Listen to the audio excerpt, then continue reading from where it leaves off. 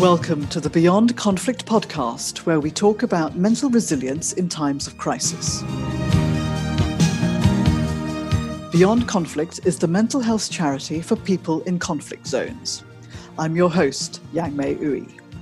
In this episode of the Beyond Conflict podcast, my guest is Edna Fernandez, co-founder of Beyond Conflict.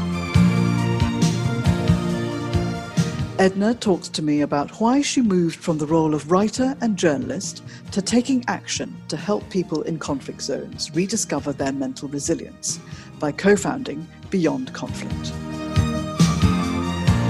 Thank you, Edna Fernandez, for coming onto the Beyond Conflict podcast. Now, you're the co-founder of Beyond Conflict. Can you tell us about Beyond Conflict and what it does? Yes. Hi, Yang Mei, and it's very good to be here with you. Beyond Conflict is a new mental health charity for conflict zones. The aim is to raise money to provide mental health support to survivors or victims of war, terrorism, or displacement. And while there are lots of charities now that are entering the field of mental health provision in conflict zones, I was very surprised to discover there is no single charity dedicated just to this job. So this is one of the reasons we set up 2 years ago. Now, you started life as a writer and journalist, so that's quite a different field from a charity founder and leader of a charity with mental health issues. You still work as a writer and journalist. So what inspired you to start a mental health charity like Beyond Conflict? Helping people in conflict zones. Yeah, well, I'd been a journalist for more than 25 years and written books about religious fundamentalism and religion generally. And I never saw myself as anything else other than a writer. It was something I'd wanted to do from the age of 13. And I'd worked as a foreign affairs correspondent, as a Westminster correspondent, covering general news, war zones. And that was the job I really loved. And then back in 2016, I was working on my third book called The Hollow Kingdom, which was about Islamic State and a deconstruction of their ideology, their funding, how they recruit. And I was at a conference at Windsor Castle, and I'd been invited by a friend of mine called Edmund Newell, Canon Edmund Newell, who was involved in this conference about the internally displaced people of Iraq. And specifically, the conference was looking at the situation of the Yazidi people in Iraq. And the Yazidis became very well known around the world because they were specifically targeted by Islamic State to kidnap their girls, sex traffic them. They were trying to basically wipe out this tiny faith group of about 800,000 people. So I attended this conference, and while it was underway, there was a very young Yazidi woman, and it was at the height of Islamic State's power, if you like, within Iraq. They were sweeping through, they were gaining territory. They were seen as a real threat globally. And this young woman stood up, and I think she felt there was too much talking going on. She was frustrated because she had seen firsthand what was happening to her people. And she kind of got very tearful and angry and said, look, you can sit here and talk, but we need help now. And the thing is, those people were trying to help the people at the conference, but I guess there was a real urgency in that these atrocities were being committed while we were speaking. And I was very, very moved by what she said. And it wasn't a speech, it was just a gut reaction from her. And I went up to her afterwards, and myself and I think Ed was with me, and I said to her, look, what can I do? What can we do? what is the one thing that you need in Iraq right now? And I had no idea what she would say. And then she said one word: psychiatrists. She said, we need more psychiatrists, we need mental health support. And then she said these words that just have haunted me and motivated me ever since. She said, our people are drowning in their memories. And I remember the hair stood up on the back of my neck. I just thought, my goodness, you know. And what she was saying was that these people were perhaps now in a position of physical safety. They could have escaped Islamic State, got to an IDP or refugee camp. So physically they were safe, but they were still caught in a kind of hell inside their head. They couldn't escape the horrors of what they had been through. They couldn't rebuild their lives. They couldn't move forward. And so she said, basically, we need more psychiatrists on the ground. We need mental health support to help these people recover. And once they have processed the horrors they've seen, then perhaps we can start to see these people rebuild their lives. And in the end, when you talk about rebuilding peace in war-shattered nations or nations that have been afflicted by terrorism and displacement, it's made up of individuals and communities and then the country. So you have to kind of almost like think, we have to find a way to heal the individual, heal that family, heal that community, and then perhaps the country can start to move forward and rebuild its economy, rebuild its country, and so forth. So peace is a very complex thing. And as a journalist, I'd always written about religious fundamentalism in all sorts of different religious contexts, not just within Islam. And so I was aware of the pattern that existed across different faiths. And I'd also seen firsthand what could happen when violence and war and terrorism came to a place in my reporting days. But when I heard this young Yazidi woman speak, I'd always thought that journalism and being a writer was a good enough calling, you know. You basically shone the light of truth on what was going on in the world, and then you left it to others to address those issues. And when she spoke that day, I felt deeply ashamed. I just thought, this is an instance where words are not enough. You know, there's sometimes you come across an issue and you think, actually, I could sit here and write 100,000 words and produce another book and it could be very worthy. But what will it actually change? Will it change anything? And here was a woman asking for help now, not down the line. And I remember after that conversation, I went to Ed, and Ed, you know, Ed's a canon in the Church of England. He's the head of Cumberland Lodge, which is a kind of educational charity and a sort of think tank for all kinds of issues, social issues from around the world. And he also ran the service in the wake of 9/11 at St. Paul's Cathedral all those years ago. So he feels very invested in all these issues too. And I said to him, well, what can we do? We can't just sit and do nothing. What should I do something? And Ed just said, yes, you should do something.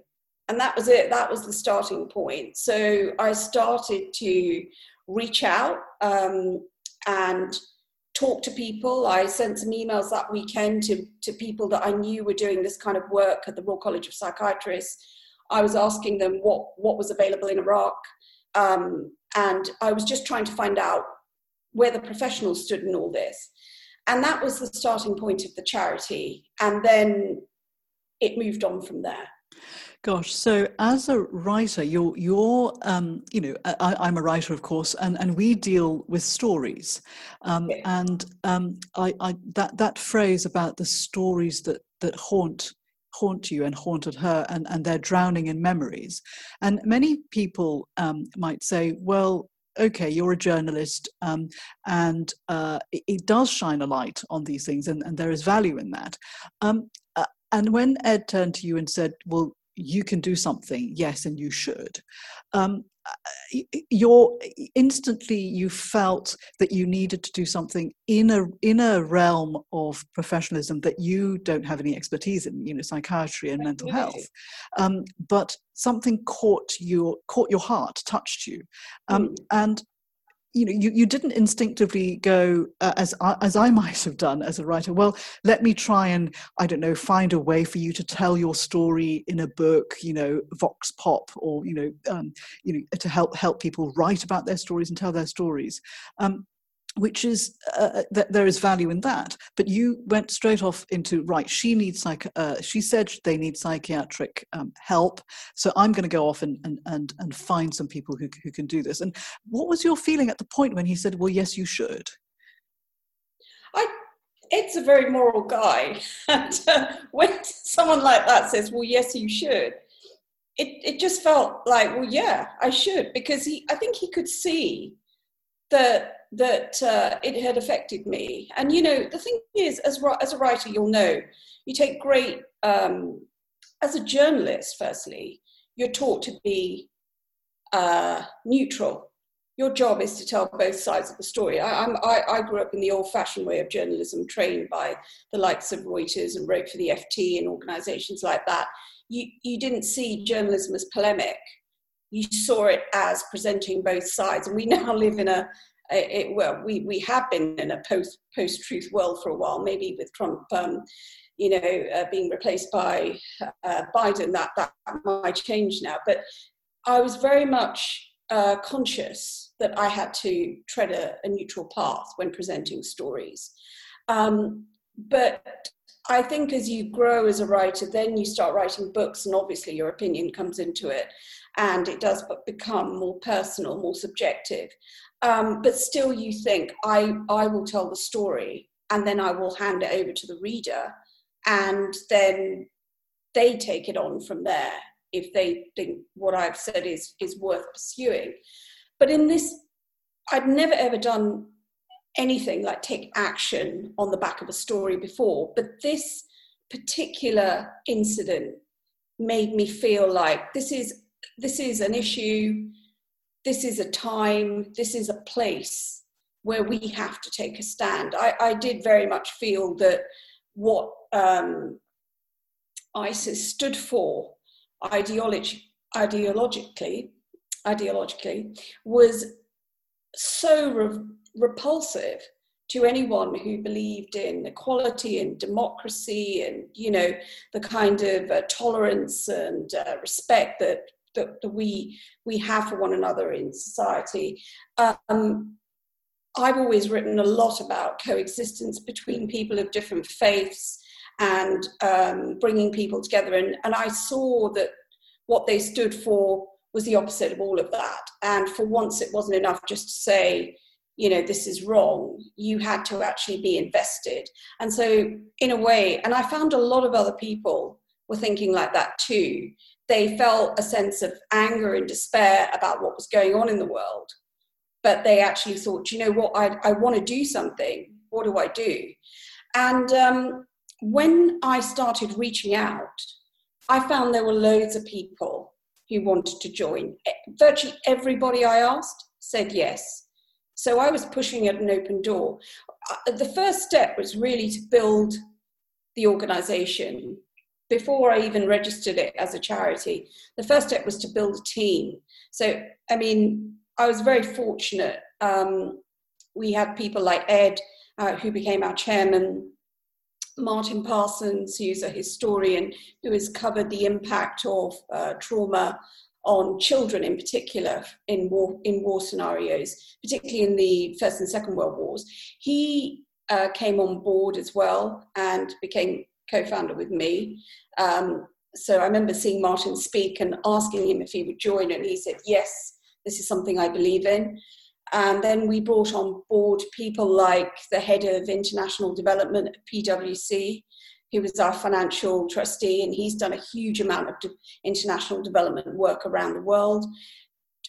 Gillian Dare, who is a former ambassador who has set up projects across the Middle East and Africa. She came on board. And we've got a fantastic board now made up of people from different backgrounds, from different professions, from different religions and different cultures. And then we linked up with some top flight psychiatrists from the Royal College of Psychiatrists.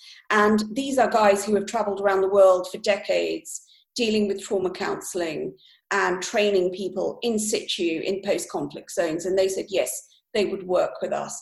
And then, of course, we brought on board ambassadors to spread our cause. People like Terry Waite, who you've already interviewed, Sheikh Ramzi, who is an imam and who does a lot of work building across the faiths and bringing people together. We've got a war artist, Arabella Dorman, who has travelled around the world covering some of these issues as an artist. We've got Adrian Snell, who is a composer who's done a lot of work with refugees in the past, offering music therapy in places within the wider European context, and also a filmmaker, a documentary maker called Richard Wolff, who has covered virtually every conflict zone of the last 35 years.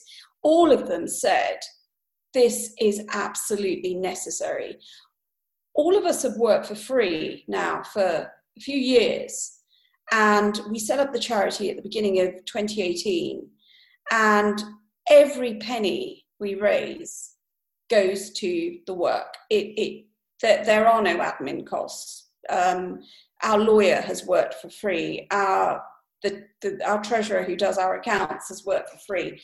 Even the website team, they initially kind of worked for free, and we have only paid them a nominal sum. So I think all these different people felt they believed in what we were doing and it would make a difference. But it's one of those things, Yang Mei, that just takes a long time to get rolling because it's complex. And just sticking with the team at the moment for now, it's a very diverse team in terms of, it was important for you that it was interfaith, and that there was a very broad range of different experts, different spiritualities, different talents, from law to treasury to culture and arts and so on. Why was that important for you to make sure that it was specifically interfaith? Well, I think the aim right from the beginning was we're not going to go out there and say we'll only help Christians or only help Muslims, or we'll stick to particular parts of the world and particular faiths.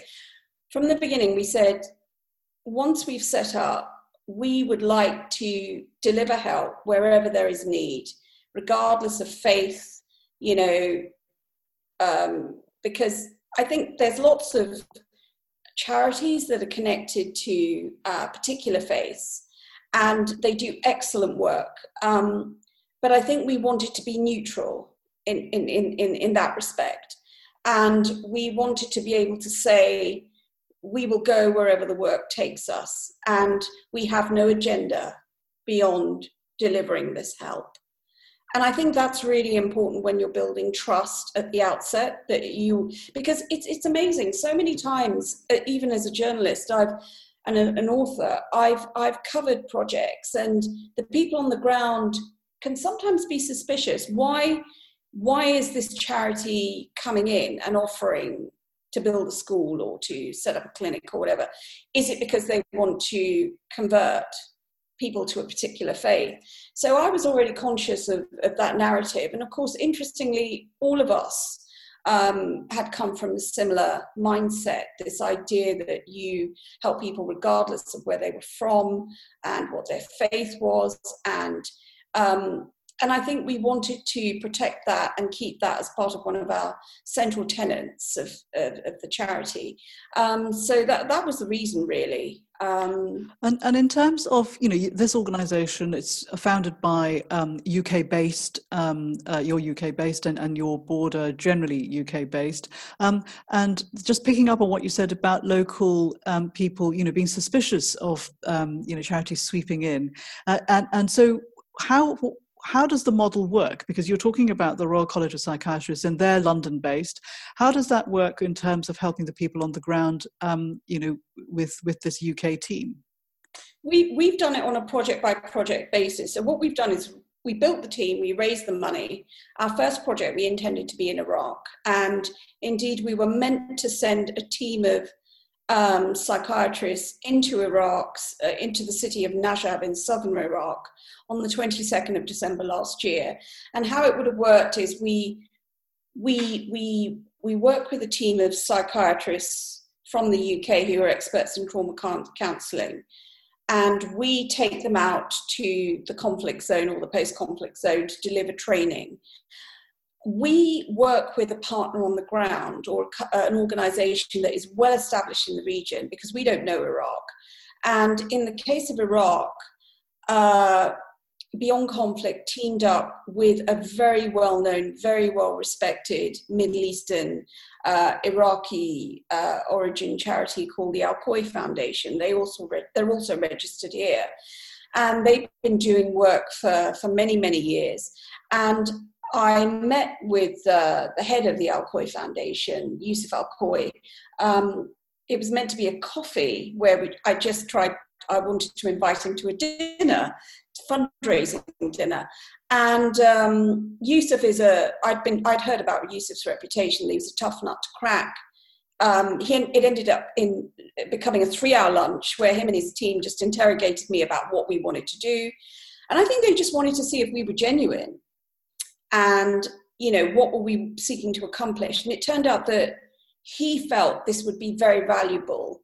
And so we designed a model over most of last year, a project that would start in Najaf, where we would Beyond Conflict would fly over a team of psychiatrists. Those psychiatrists would then train frontline workers from 4 or 5 of the biggest charities in Iraq, helping widows and orphans, training those workers how to deal with mental health problems among their clients.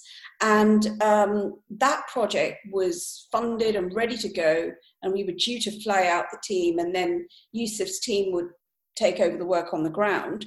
And that was due to start on the 22nd of December.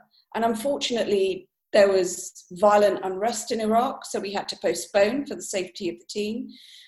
It was then meant to be January, and of course then on January the 3rd this year, Donald Trump killed the Iranian general in Iraq, so that meant the whole area became very dangerous again. And then COVID happened. And of course, conflict and the aftershocks of conflict are occupational hazards in the work that we do. But something like COVID, nobody saw that coming. And that meant we had to adapt because we could not go into Iraq. We had done all the base work, but we could not go into Iraq. And I remember talking to our chief mental health advisor, a British Iraqi psychiatrist called Professor Mohammed Al-Uzri. I rang him up and I said, when are we going to be able to go in? When's this pandemic going to be over? And this was back in, when was it, March? And he said to me, we're not going in any time before the summer of 2021. And I was gutted. I just thought all this work just down the drain. We've got to wait another year. And I was really upset because I had been desperate to get this work underway, Yang Mei. And then Beyond Conflict began exploring other options. And we decided that a project we'd had in mind as a second project, which was to help the Rohingya refugees in Bangladesh, we would now see if we could do that remotely in a COVID-safe environment. So I made a few phone calls to my contacts within the camp, which is called Cox's Bazar. And it's the world's biggest refugee camp. It's 1.2 million people. Imagine that camp was in lockdown. And what I was hearing was that these people, the Rohingyas, they had already lost, they had been driven out of Myanmar, religiously cleansed. Many of them had lost loved ones. They had lost their livelihoods, they had lost their homes and seen them burned to the ground. They had lost their country. They had lost their identity almost. And they were pushed into this refugee camp. And now on top of all of that, they had COVID to deal with, the mental anxiety of what would happen under this lockdown.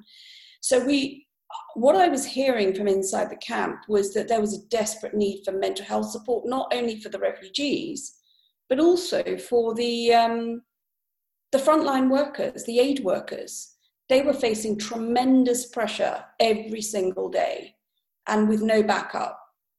So I worked with a team called GDC, Global Development Consortium, made up of a fantastic British Bangladeshi psychiatrist called Dr. Salim Mohammed, and also a guy called Gholam Abbas, who is the former country director for UNHCR in Bangladesh. He's now retired. Together they formed this consortium, this NGO, and they agreed to partner with us. So we have started a pilot whereby we are training the staff from 7 NGOs who work within that refugee camp on how to deal with their own mental trauma, but also how to spot it in the refugees they deal with every day. And the plan is that we equip them so that they can cope and they can see it in other people. The second strand is to set up a mental health hotline, telephone hotline, which will be manned by psychiatrists. And the third element is to set up a referral pathway. So if our NGO workers find a person in the camp who clearly needs psychiatric support, we can then create a pathway whereby that person can end up accessing professional psychiatric help within the camp that's available. It could be available through organizations like the UN, but there are lots of other players within the camp. But you can imagine this camp is vast. It's 1.2 million people. So people don't know how to get that help. So these are the 3 elements, and everything we're doing is online. So like the training sessions, the mental health support sessions with the aid workers, it's 7 different NGOs and they're trained by Dr. Salim Mohammed, and it's all happening online. It's all COVID safe. They've all got PPE. No one is at risk. And we have put in all the safeguards that are expected of us. And we hope if that pilot works and it ends in January, we will assess it. We will do a full impact study. If that works, then we will roll it out across the camp. And we may even take that model to other countries because we don't know how long this pandemic will last. So we've had to adapt to the situation on the ground, to COVID, to the pandemic, to the fresh demands that are being placed on charities around the world. And I think it's been a massive learning curve, especially for a humble journalist like me. But I think the only way we can do this is working with the best. So, for example, when we went into Bangladesh, we thought, right, we have got a former guy who used to run UNHCR refugee program. He's to put in place the structures that would help those refugees. So he's got a massive amount of experience, and he is a very moral and good person.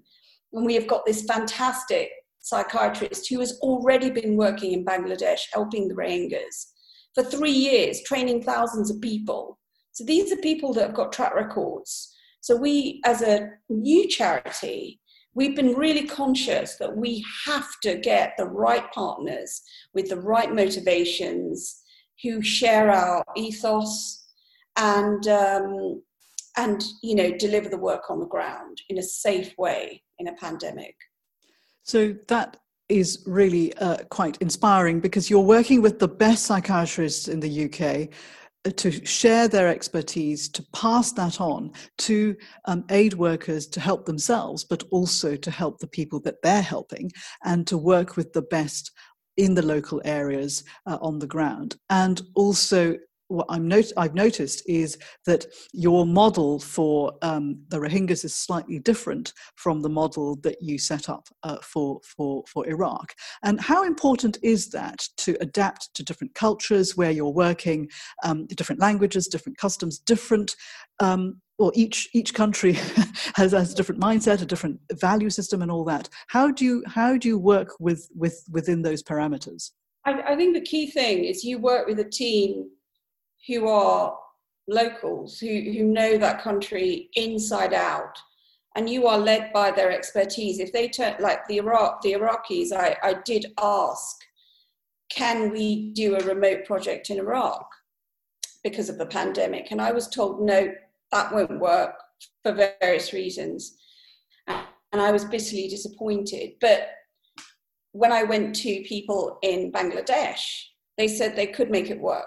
And so I think, one, you have to work with people who know that country inside out. They have a spotless reputation, because if you team up with the wrong people, then obviously your own reputation as a charity is damaged. And you have to be very, very mindful of what the cultural and religious constraints are. So, you know, for example, in a lot of these countries, there is a huge stigma talking about trauma that may arise from sort of sex crimes in war situations.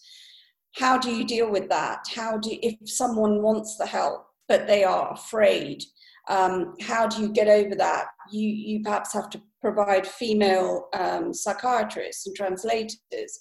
You have to be mindful of the cultural landscape, and protecting that person and making them feel that they are safe to discuss these things. And one thing that we did think in Iraq was that people, for example, there are a lot of children who may have issues. Children won't come in on their own. So we talked about doing family sessions, bringing a mother and her children, and they would be able to discuss their problems in a family context, because these are the building blocks of society. So that would work particularly well in those cultures where, you know, you need to heal the whole family and help them recover from what's happened to them. It's not just a question of one person, it's the whole family. And that was one thing that our psychiatrists that we had been collaborating with, they made that very clear. So I think we've been very lucky, because we've been working with some of the best people at the Royal College. It's not a kind of an official link with the Royal College, but we've been working with some of their most senior people, and they have been doing this work for more than 10 years. And so we know this works, you know.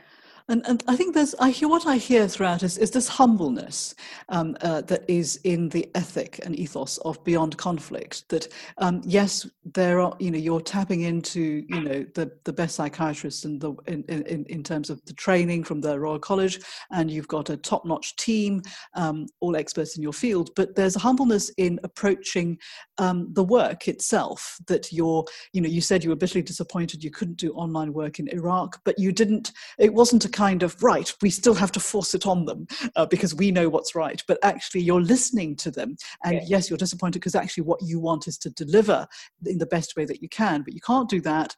But let's adapt, and let's look at how do you work with the children, you bring in the family. And so by adapting, the main thing is it's a service ethic. You are serving these people, and you're doing your best to work in the best way that helps them, and you're listening to what it is that they need from the people on the ground, and adapting to the cultural landscape, and so you're actually therefore collaborating with all these different people in different countries and different local experts to provide a service which hopefully will be the most effective, rather than hey, we're going to just do this, and we only have one mold for it, one model. I think we have to be humble, Yangbei, because we feel like we're learning with every step, and there's no point approaching the best experts in the field and they're not paying attention to what they say.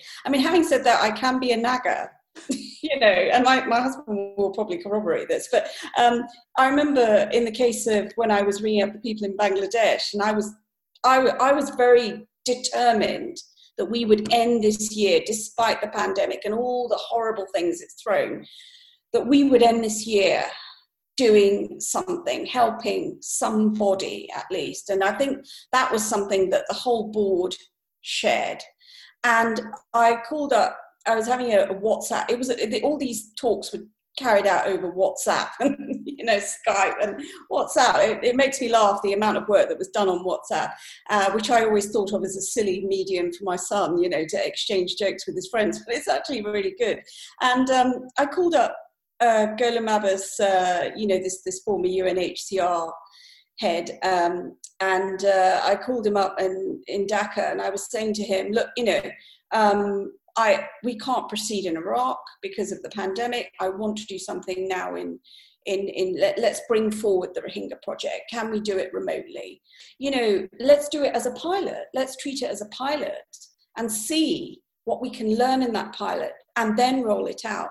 I said to him, I'd read a wonderful quote in the Quran which said, to save one life is to save the world. And of course, that is a quote close to the heart of so many Muslims, and also resonates with everybody, with all humanity. And then he said, okay, then, all right, I'll do it. I'll see what I can do. And he's such a good guy, because he went in the middle of a pandemic. He made all the calls in the most difficult scenario with the entire camp under lockdown. Him and Dr. Saleh Mohammed, they pulled it together. So we worked together, and they made it happen.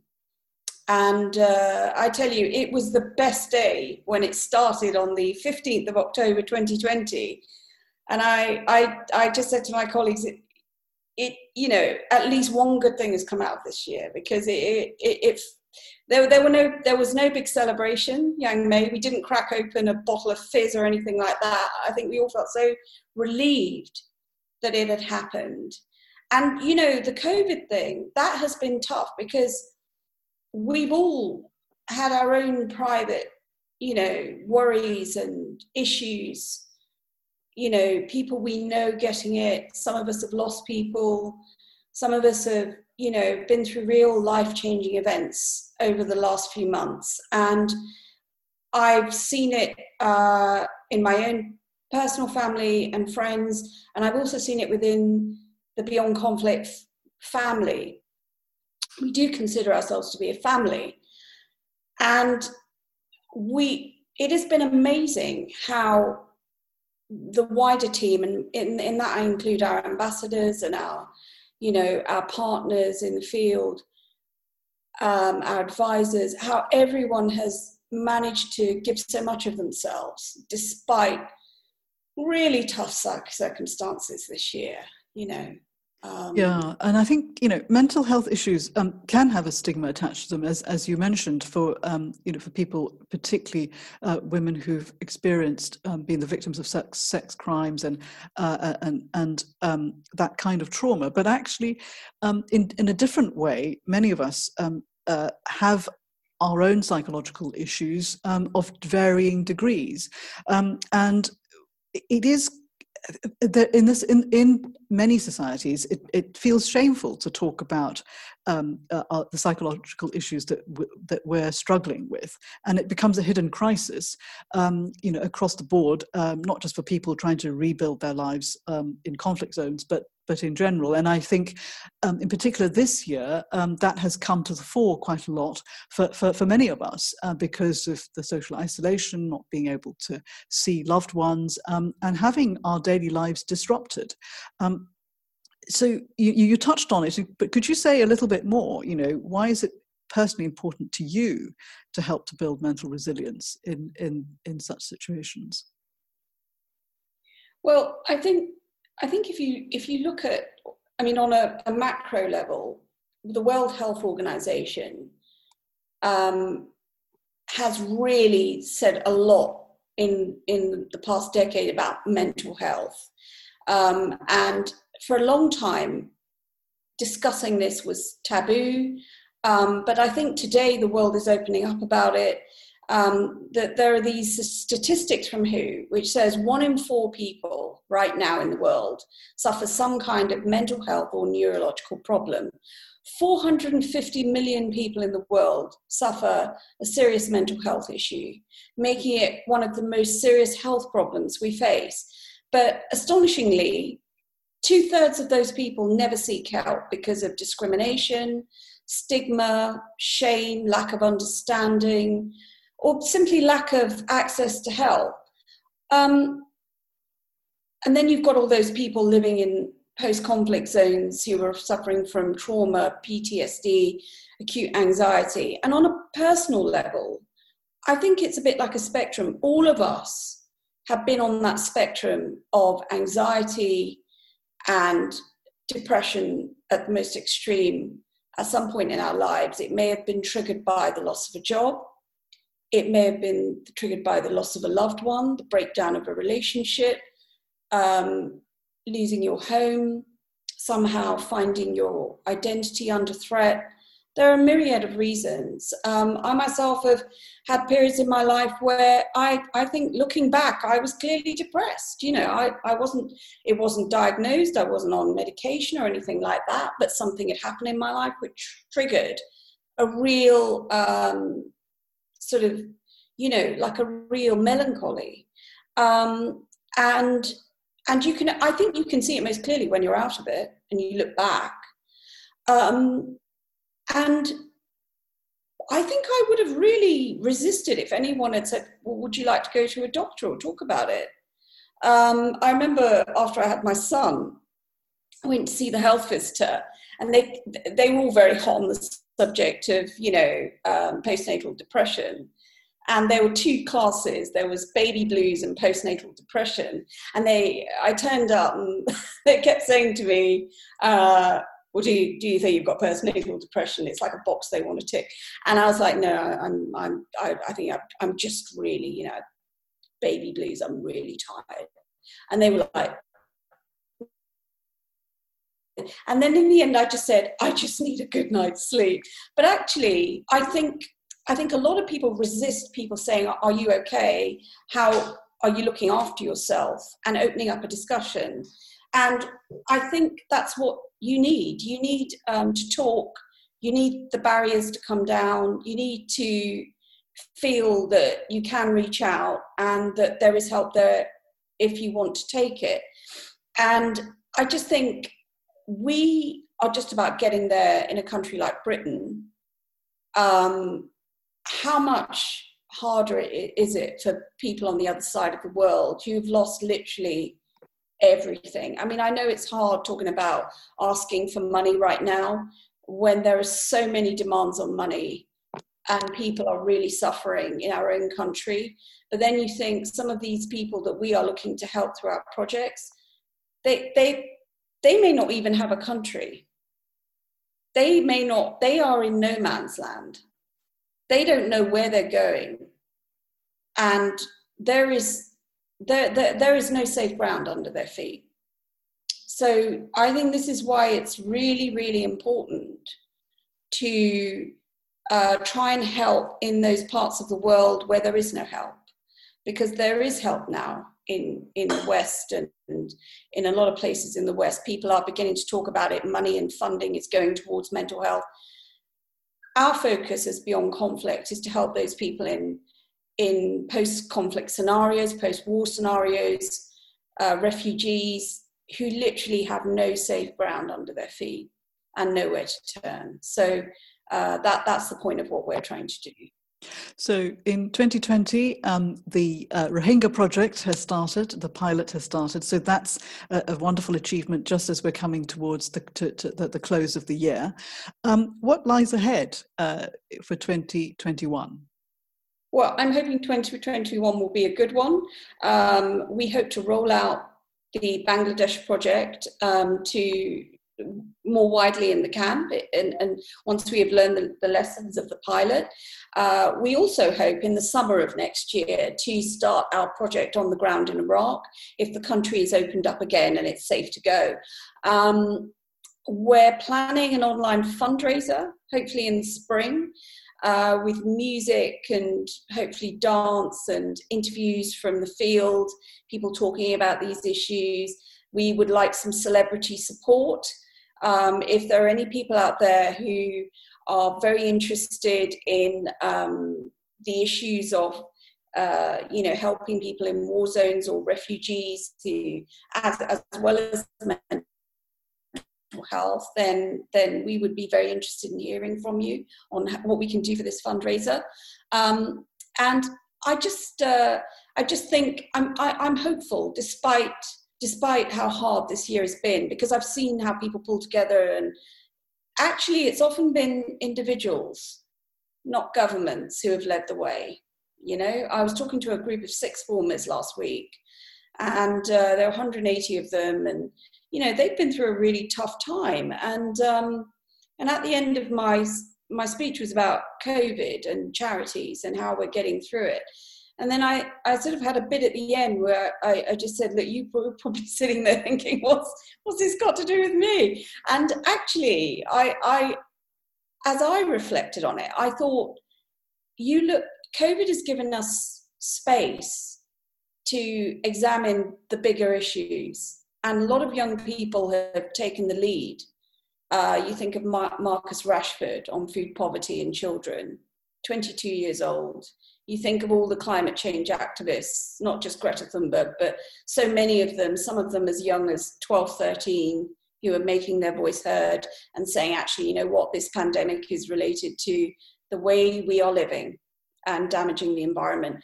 And, the whole thing about racial equality and Black Lives Matter, a lot of young people have been demanding change and saying, our generation want to do things differently. And so that has made me hopeful, Yang Mei, because, ordinary young people are taking the lead and showing us the way. And I think on issues like mental health, that is equally the case too. Brilliant, and very inspiring. And so what would you say to our listeners who want to find out more and who'd like to help Beyond Conflict?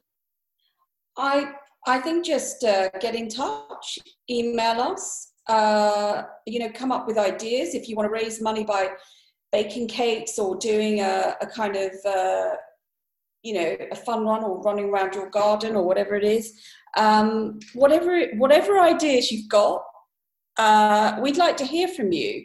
And even if you just have some feedback, or if you'd like to talk about parts of the world where you think, our work may make a difference. I think we're a very small charity, but we're very ambitious. And we hope one day we can take the model to many countries where there is need, help get things started, and then pull out once things are bedded in and go somewhere else. We are not looking to build an empire of offices around the world. We see ourselves as rapid response unit of the charity kingdom, because we haven't got a huge amount of money.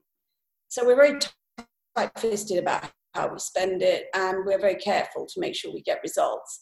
And I think ideas are as important as money. So I'd love for people to volunteer and get involved and say they'll take ownership of something, to raise money. Because right now, all of us in the charitable sector, we've had our fundraising decimated by this pandemic. Absolutely decimated. In the last couple of years, despite being a tiny charity, we held so many different events. First step, I suggest you go to our website, www.beyond-conflict.co.uk. Make sure you don't go to the Canadian Beyond Conflict. We are based in the UK. And we've got a very inspiring picture on the front of a young boy jumping over a puddle joyously. We wanted a joyous picture on our homepage to illustrate hope. And I think it really does. And it's a picture that was taken by a friend of mine and former colleague. He's a photographer. He was a photographer for Associated Newspapers. Go to our website and please email on the contact page and send me your ideas and get in touch. Or maybe click on the donate button and give us some money, however small, however large. If you want to be very, very generous, that would be wonderful. If you are a corporate and you are listening to this, we are now going to start looking for corporate sponsors because we have begun the work. There are lots and lots of companies that operate in the region of South Asia or Iraq and are making a lot of money there. And perhaps this is a way of giving back. So there are also a lot of tech companies. We are a mental health charity that is using tech to help people recover from their trauma. So we would like to hear from you too. So get in touch and donate and volunteer. Thank you, Edna. Thank you. Passionate, inspiring, wonderful. Thank you, Edna Fernandez. Thank you. Thank you. Our guest was Edna Fernandez, co-founder of Beyond Conflict. For photos and links to some of the things we talked about, as well as music credits, go to our show page at beyond-conflict.co.uk and click through to podcast. Beyond Conflict is the mental health charity for conflict zones. We offer free mental health support to frontline workers and civilians affected by war, terrorism, and displacement. To find out more about Beyond Conflict and how you can help, go to beyond-conflict.co.uk. You can also email Edna direct at edna@beyond-conflict.co.uk. For more information on Edna's writing, go to ednafernandez.com. You can connect with us on Twitter and Facebook, where we are at Beyond Conflict 1. That's the numeral 1, at Beyond Conflict 1. On Instagram, we are at Beyond Conflict Charity. And you can email us. The podcast email address is podcast@beyond-conflict.co.uk. From me, Yang Mei Uy, thanks for listening and keep well till next time.